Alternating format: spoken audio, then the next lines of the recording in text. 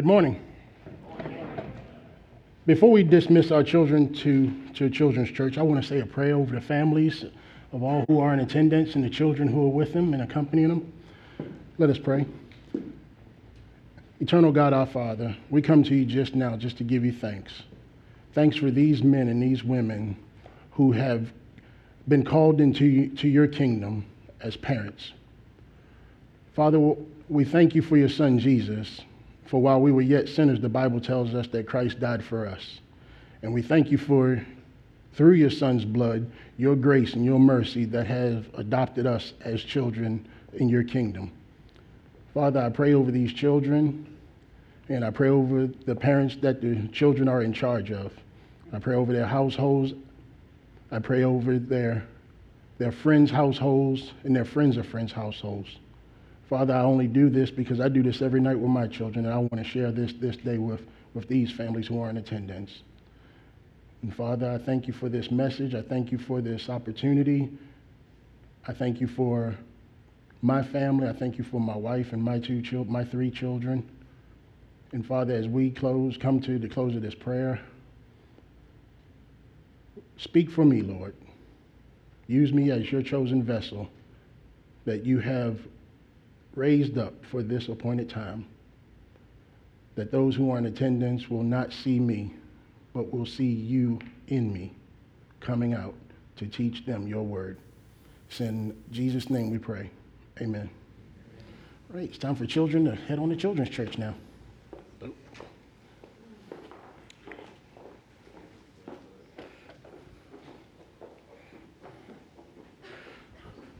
As Pastor Adam said, this is the varsity team.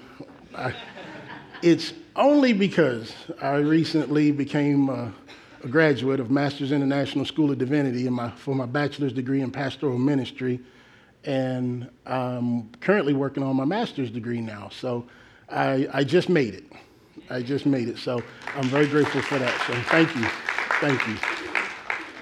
You know, when Pastor Adam called me and emailed me, I thought to myself, oh, all right, another opportunity. And I remember my dad telling me when I was growing up that the things that I do, the more I do them, the more I know how to do them. And so when I first got into ministry, I tell my wife, all I want is an opportunity. But I didn't know why I wanted that opportunity. I just wanted an opportunity to preach. I just wanted an opportunity to get up on stage and be seen and be heard and, looked upon with reverence and, like, yeah, okay, he's doing it. Yeah, that's what he's doing. That's what he's called to do. But there was something that was missing. I was only wanting an opportunity. I was only playing around with God. I didn't want to do this. I wanted to be a fireman. I wanted to be somebody else. But what God did, he put the fire inside of me. And every now and again, he would turn it up. He would turn it down. He would turn it back up and turn it back down. Now, like when we're cooking, sometimes the food is cooking too fast because you turn the fire down so it won't cook too fast. Well, that's what was going on inside of me. But as he was turning it up and turning it down, he was leading me on. And he led me on through my wife, who kept pushing me. Babe, you're going to get your education. Babe, you got to get your education. Babe, you're going to get your education. And she would always say, greater things happen when you have your education, because she's educated. And when we first met, she saw the potential that was inside of me. But that's because God showed her what was inside of me. He showed her that simmering. He didn't show her the full flame. He showed her the simmering. And she would always push me. And I'd say, I just want an opportunity, babe. That's all I want. I just want to get my foot in the door. I want an opportunity. Well, I didn't know what I was saying, but she knew what I was saying. Because having her education, she knew what it was like to just get your foot in the door. And so I said, okay, so I got that opportunity, and it failed. I remember Billy Graham saying when he first spoke, he wrote a 45-minute sermon that he preached in 7 minutes. I'm like, man, amazing. Well, I beat his record by 3 minutes and some change, because my first message was just tears and runny noses, So, but that was the opportunity I was looking for, and nothing happened because I was putting nothing into it. And as I went along in school, my pastor, Randy Cordell at Lakeshore Christian Church, he told me, he said, okay, Vernon, you have your associate's degree. I'm speaking too fast, y'all. You have your associate's degree. Now what I need for you to do is go back to school, get your bachelor's degree, because he said, when I'm ready to use you, to send you out to other churches, they're going to want to see that you have your bachelor's degree. That's what a lot of churches require these days. And again, I didn't understand what he was saying, but he was saying that for my need. And so I go back to school and I'm like, okay, I'm going back to school. I'm doing this and I'm doing what God wants me to do. And then all of a sudden it clicked. The education door slammed right on my foot. And I said, I got it. I'm not doing this for an opportunity. I'm doing this for an opportunity to change lives. And then God came in and he turned that fire up to a full flame. And I said, oh, Lord, there it is. There's that full flame Jeremiah was talking about, because all the years I didn't want to do this was all the years he was preparing me to do this. And now that flame just won't go out. And my wife sometimes says, babe, why were you up at 2:30 this morning? Because that flame woke me up.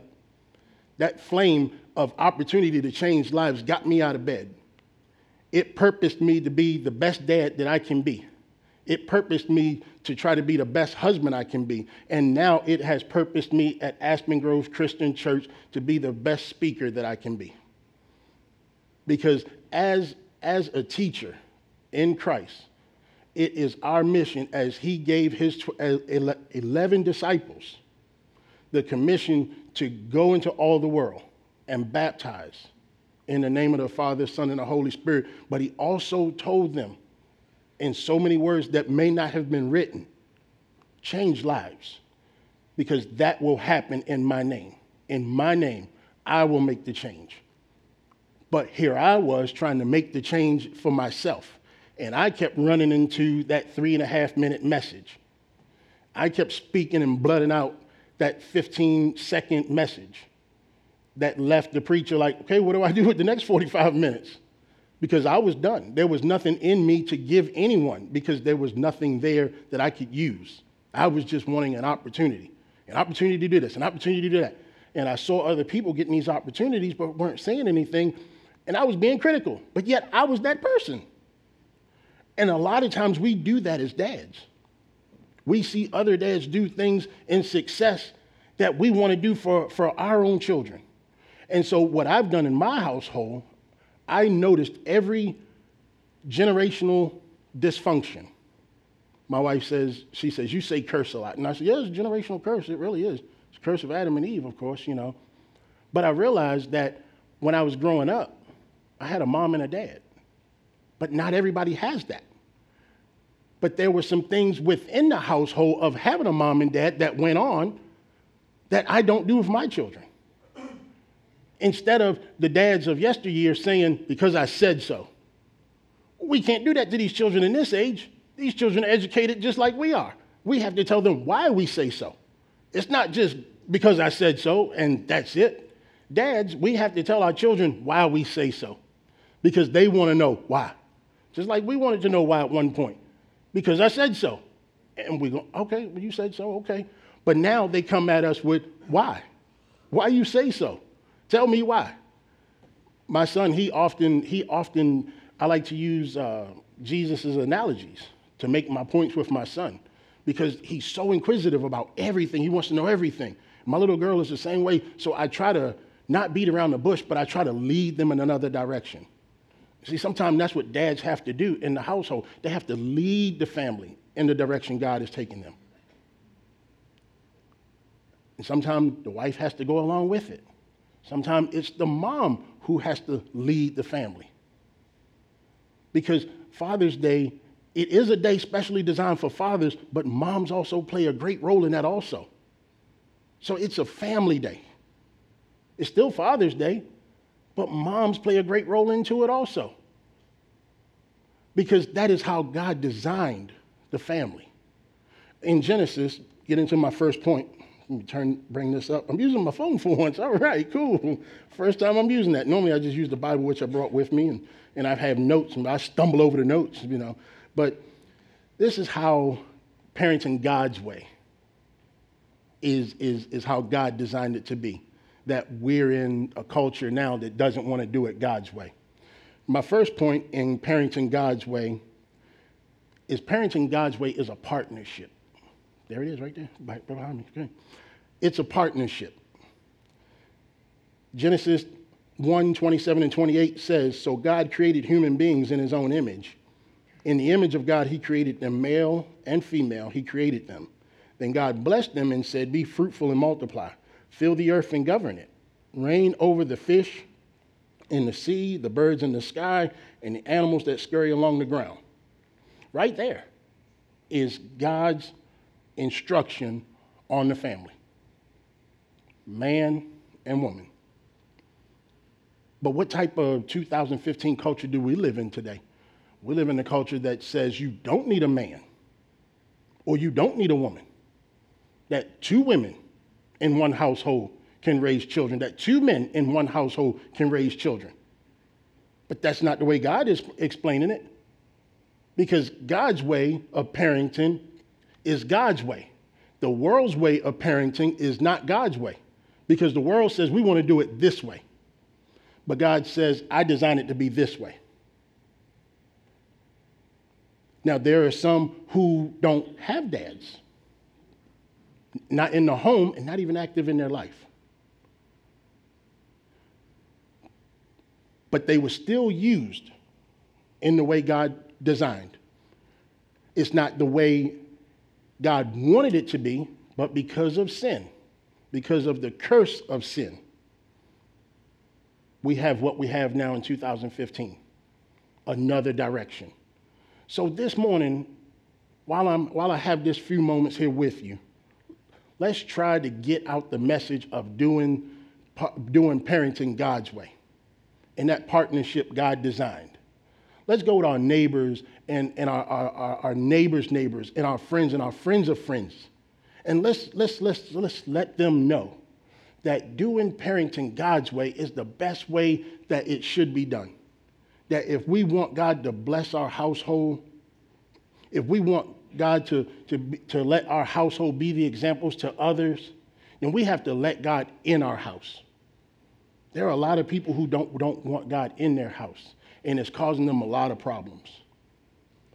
Sometimes with men, I think different cultures get this mixed up because man is the head, man was created first, and so man is to do all things. Well, it wasn't the way God designed it. He created them both. He created man first, he created woman from man, and they together, they were to reign. It clearly says that they were created. He created them both, male and female. So clearly he had a purpose for them both. But unfortunately, it's not that way in this day and time. Women are often told by their friends, you don't need him for anything, you can do it yourself. Guys are told by their friends, man, what you need her for? You can leave. But it was never intended to be that way. God created them both. And when he created them both, he gave them the instruction to be fruitful and multiply. Fill the earth and subdue it. But he did this through marriage. He didn't give them to each other as single people. He gave them to each other as a married couple, which is another thing our culture wants to get away from. They don't want to stand before God and take that oath, that covenant of marriage with God. They just want to do what they want to do. And that oftentimes gets them in a lot of trouble. As I said with my children, my two that are here in attendance today, they were born under the covenant of marriage. But I have a third child who, when I was 18 years old, the pressures of my youth, the peer pressures of my youth, caused me to have a child out of wedlock. I'm not ashamed of that, and I'm not ashamed of her. But what has happened, it brought a lot of confusion. Because without that covenant of marriage, two families were knocking heads with each other. Her mother hated me. My mother hated her mother because her mother hated me. Her sister and brother-in-law wanted to abort the child. My mother hated them for wanting to abort the child. My dad, he stayed in the background. Well, Brenda, it's okay. Man, it's okay. But my mother, she was a raging fuel of fire. And all that was hurting was two people, two unwed people, and one child without prenatal care. We kept her a secret for 8 months. Didn't tell anybody. I was scared because I thought I was going to get a beating. I thought my mom was going to take the whip to me, boy. I mean, belt or something. But in the 8th month, when she told her mom, and my mom had to force it out of me, and I said, well, I didn't want to tell anybody. Well, it's a baby. Who are you not going to tell, boy? What's wrong with you? Her stomach just popped out, and just bling, here I am. Next thing you know, a baby girl is born, who by which looks exactly like my younger daughter. Split image. When you look at her, just imagine her at 25, and that's the oldest child. And it brought a lot of confusion and heartache and pain against two families. None of us liked each other. And then it brought the divide between me and her. Well, if your mom is arguing with my mom and my mom is mad at your sister and your brother-in-law, well, hey, I don't want nothing to do with you. Simply because we did not have the covenant of marriage to hold us together. And when that happens, the man can go. And the man will go. Because he has nothing to hold him together. Because I did not do it God's way. I did it my way. And my way got me in trouble. And so my grandmother, she said, well, you won't be the first and you won't be the last. I said, Grandma, believe me, I'm not having any more kids till I get married. I said, I'm giving 10 years to this child, and if there's nobody in 10 years, this is just going to be me and her. I'm going to buy a Ford Mustang GT, and this is going to be me and her. We're going to ride off into the sunset. Well, we know how that ended, because God has a sense of humor. In my daughter's 10th year, my wife walked into my life and changed the game.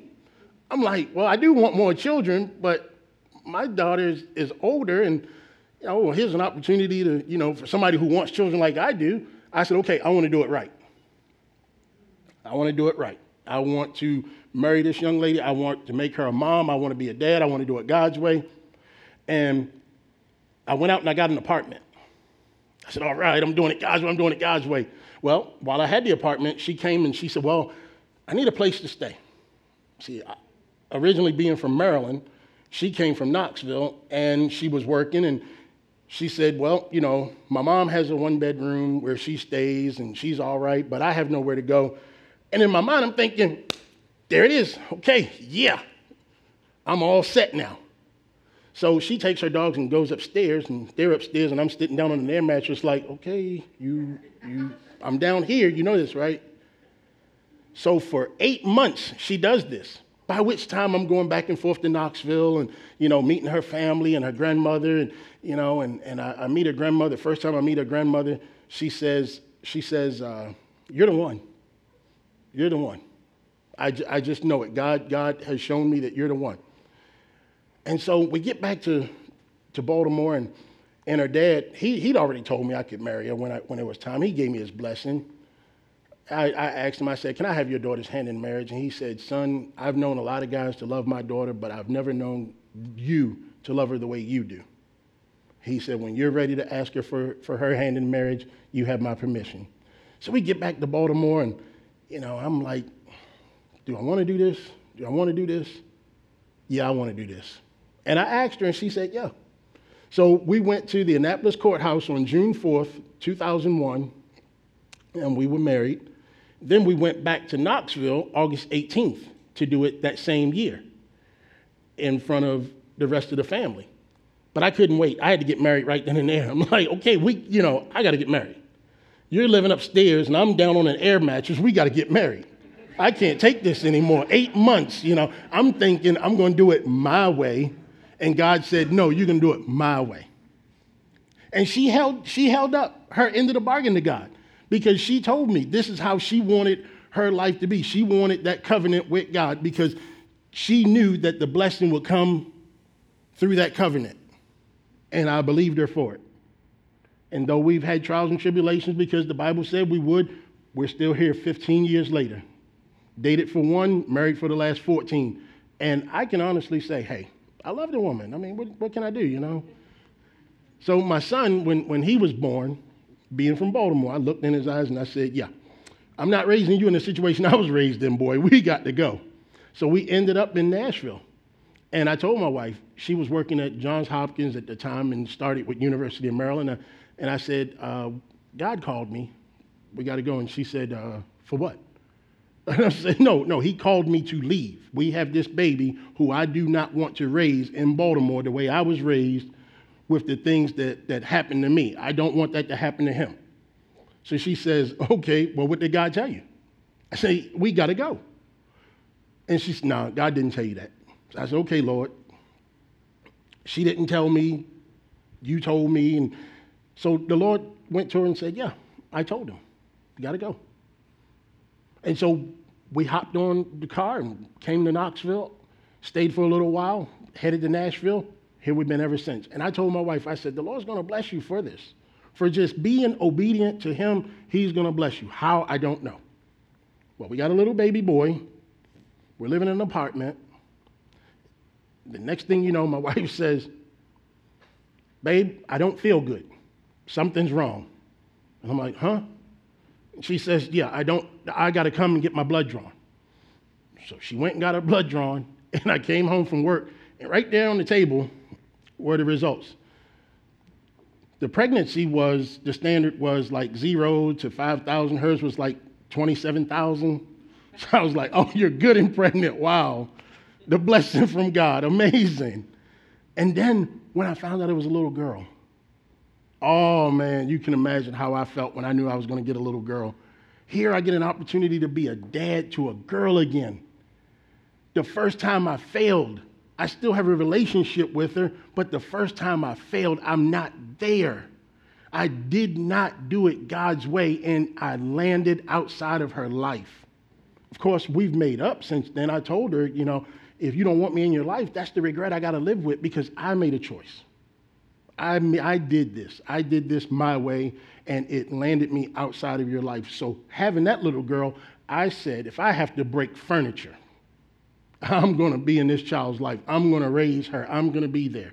And night after night, one of the sweetest things this little girl says to me before I turn her light out and walk away, she says, Dad, I say, yeah, can we pray? And I tell you, it just does something to me.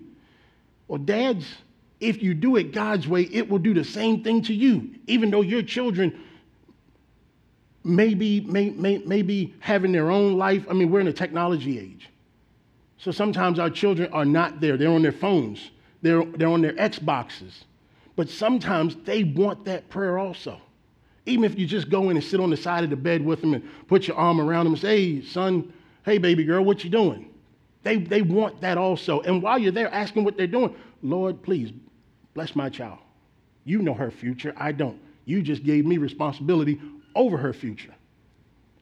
And get up and walk away. Because I realized, children, all right, Dad, okay, that's enough. I was one of them. I know what it's like. Yeah, okay, Dad, all right, it's good. But when she says, can we pray, that's what she really means. Then when I come out of my daughter's room, getting ready to walk away, my son says, Dad, can you pray for me too? And instead of going this way to the hallway to get the remote so I can finish watching SportsCenter, or I got to make a double back and go in his room, and I got to pray for him. And so what I do, because of God's partnership with my wife, is I pray for his friends, for his friends' friends, for his friends' friends' friends. I pray that all he comes in a company to, that they will see the God in him, that they will see the God in my little girl. Because doing it God's way, it will reflect on them. And that's what we want. We want to do it God's way. We don't want to do it the world's way. Because the world is recognized by the world. But as a Christian, we are recognized by other Christians. And it shows. Trust me, it does. I'm in a house full of Christians. And my heart is magnetic to each and every one of you. Believer or non-believer. It's just magnetic that way. And so when they go out by doing it God's way, it's easy for them to get into other groups. Sometimes other groups don't want them involved, but that's okay because their heart is not damaged because their dad has prayed over them. Their dad has prayed over the household. Partnership, doing it God's way, is the best way we can do it. My second point in doing it God's way is being a parent God's way is mandatory. It is mandatory. God demands this of us. God expects this from us. If he gave us the responsibility to create children, he also gave us the responsibility of a mandatory, I won't say sentence. I could say sentence. I mean, we're not on prison or anything, but the sentence of our lives. While we're here, God has gave us the responsibility as parents, and he expects us. He even used Paul. Now, I know this scripture, or part of this scripture, I'm going to use to make this point with. But Paul was talking about something else, because where he was in Corinth, he wasn't in Corinth, he was coming to Corinth. But he was talking to them as children. So much so as I read this scripture, this is what he means. And I'm not going to start at the beginning of 14. It's right in the middle of 14. It says, after all, children don't provide for their parents, rather parents provide for their children. So Paul is just sending out a reminder to the church in Corinth, as this is a reminder today. They're doing it God's way. Parents set aside a little for their children. Their college funds, savings funds, savings bonds. My dad had savings bonds when I grew up, but he used them all. So, but it's not on me, of course. But I still love him anyway. But parents have to provide for their children. It's my son and my daughter expect to eat every night. So much so they're beginning to eat into my food title, because my portions are diminishing and theirs getting bigger. So I expect to eat too, So I'm hungry also. But they expect to eat also. They do. And by doing it God's way, I look to my Heavenly Father and I say, Lord, sometimes I don't have it, but I know you do. You have this entire earth. You remind me every day that through my son and daughter, you exist. Because how can I love someone so much more than myself and would gladly give my life for them as you did your son with you? And so I accepted his mandatory statement given by Paul to prepare the future for them, because they are the future. Our children are our next generation, but it is how we raise them in this generation that will help them advance in the next generation. Well, we see what the generation is doing. We see how the culture is turning. We see that the freedoms of the world are allowing people to be corrupted. They're allowing our children to be corrupted through iPhone, through FaceTime, through Facebook. They're being corrupted. Bullying is on a rise. When I was a kid, if you wanted to be bullied, you had to wait till 3 o'clock before you get out on the schoolyard, find out who the bully was. And then you had to face that bully. Well, it's not that way anymore. Now you got bullies coming at you from all cyber networks and all places, pictures, and, notes and, things of that nature. Children are committing suicide because they're so afraid. When I was growing up, you didn't commit suicide. You got out there on that schoolyard at 3 o'clock and you fought it out. That's the way you got a bully off your back. But now it's so out there that children, they're not being prepared properly to handle cyberbullying. They're not being prepared to handle peer pressure. They're not being prepared to handle the next step in their life, because the world doesn't do it God's way.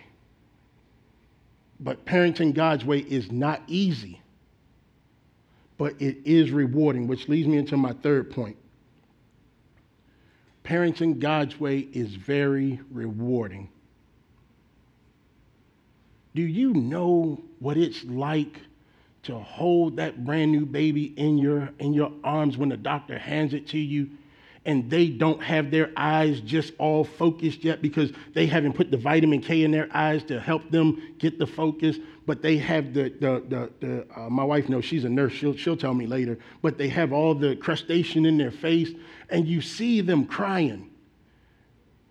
Man, I'm telling you, that is such a rewarding part of the birth process. The other part is, it is what it is. But when that doctor comes around that woman's head and hands you that baby, and you're looking at that baby like, man, you don't want to cause all that problems in there, Oh, buddy, hey, man, welcome to the world. All right. That is rewarding. Oh, my goodness, I experienced that 3 times in my life. And I'm telling you, that is such a rewarding part of being a dad. God gave me the ability to do this. But parenting God's way, again, is not the world's way. Some dads are not even in the room when that miracle of birth happens. Some dads are nowhere to be found when that miracle happens, when that miracle takes place. I worked at Meharry Medical College, and I was doing research. And I was on this research study that needed a part of the placenta. They felt that using part of the placenta would do something for the Alzheimer's. That's what they felt. So we go over to the birthing room. We had to put our gear on and everything, and our mask on and everything. And we go into the room because we have the formaldehyde to catch the placenta, piece of the placenta the doctor was going to cut off and put in the formaldehyde to take back to the room where where the lab people were going to dissect it and culture it and put it on the slides and everything. And I'm standing there, and I'm watching this woman give birth. And it doesn't hit me what Lisa has gone through 2 times. It doesn't hit me. But I'm standing there, and as the doctor moves to get something, a little hand is just hanging there. And man, I'm telling you, the emotion that came up inside of me, the tears that backed up into my head ready to fall, a little hand was reaching out into the world. And as I began to cry, I thought to myself, where's her daddy? Because she may not know what the world holds for her because she doesn't have the dad reaching back for her. But tell your friends, tell your family members, we're all in this together. Parenting God's way is mandatory. We need to be dads to our sons. We need to be dads to our daughters. We need to be men to our wives because the world doesn't want that to happen. I had to fight back those tears that day, but as soon as I got home, I had to grab my little girl. She didn't know why. She, why are you hugging me, Dad? Okay, I mean, what I do, but I just had to hug her, just to say thank you because God has given me the opportunity to be here. My son, he ran out the door when I tried to grab him. I just want to love on you, boy. Come here, give me a hug. He darted out the door, but he knew that every day around 5:30, 6 o'clock, his dad would be coming through the door. And that's every day. And I'm so grateful for that because I decided to do it God's way. Not every day is a great day, but more days are greater than there are that are not.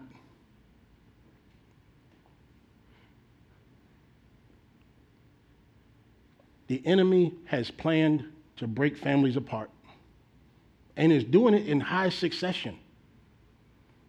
Not only is the church persecuted in other countries, it's persecuted here in America. Not just by shootings or beheadings or splitting the church. No, by splitting marriages. Because men can't stand the pressure of standing up to be men in their homes. God has given us a mandatory responsibility to provide for our children, to stand up when no one else will, to have sons and daughters look up to you with love and admiration for their dad. That's what they're looking for. I've learned in my last 12 years here in Tennessee, we're the same. We're the absolute same. Yeah, the news tries to divide us because that's what the world wants to do. The world wants to divide us. But the Bible is so clear in its description of a place called Babel, where people were one color, one nation, under God, who took it upon themselves to build a tower in a city to God. The news doesn't want to give that to us. The news doesn't want to tell us that.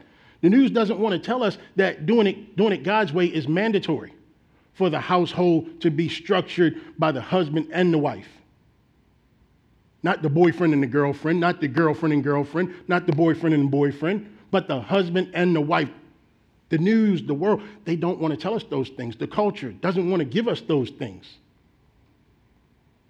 But because we do it God's way, because we won't separate ourselves from one another, the enemy says, I'll go after the families. I will find a way to go after the families, and I'll go through the men. I'll go through the men because the men are easier. The men are softer. I know what the men want because I myself am in the form and the presence of a man. When God created me, he created me in his own image also.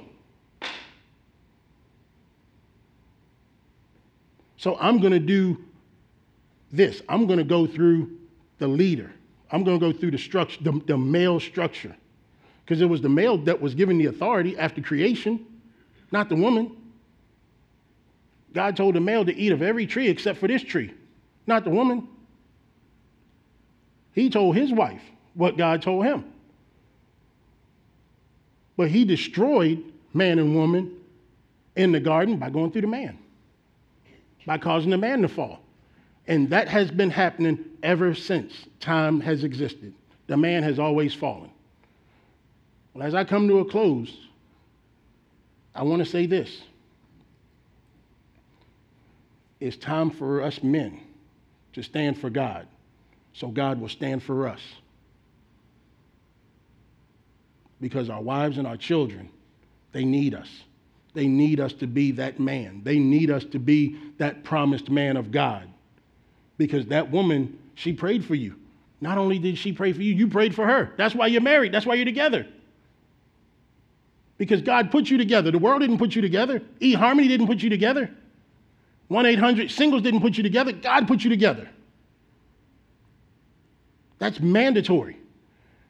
God looked down and he saw two people who could be unionized by coming together, being fruitful and multiplying. But the enemy says, I'm going to do away with that by going through the man. So I thank you for this time. I hope Pastor Adam sees me still as a member of the varsity team after this message. I am not calling Vernon again. But Pastor Adam knows I'll jump on a plane if necessary. I will do what I need to do because no distance is great for God. No distance. And I say this because I recently,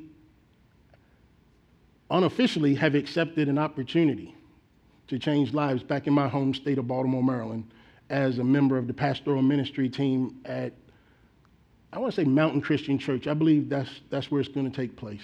I believe that's where it's going to take place. But I'm going to learn how to pastor because all I have is a bachelor's degree and an associate's degree. I have education.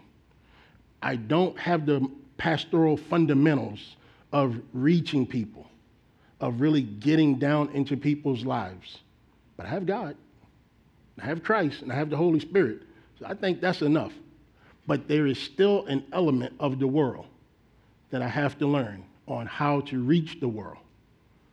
And with this opportunity to do that, then I'm going to go and take it, and I'm going to see how God evolves me. And if God wants to bring me back, he will. But for the last 12 years of my life, this has been my home. This has been my son and my daughter's home. And we'll be going back up next week, but I'll be back, and maybe I'll have a start date when I come back, and you know, we'll see what happens. But I really want to just thank you for this time, for this opportunity to come in and really change a life. because it only takes one. It only takes one.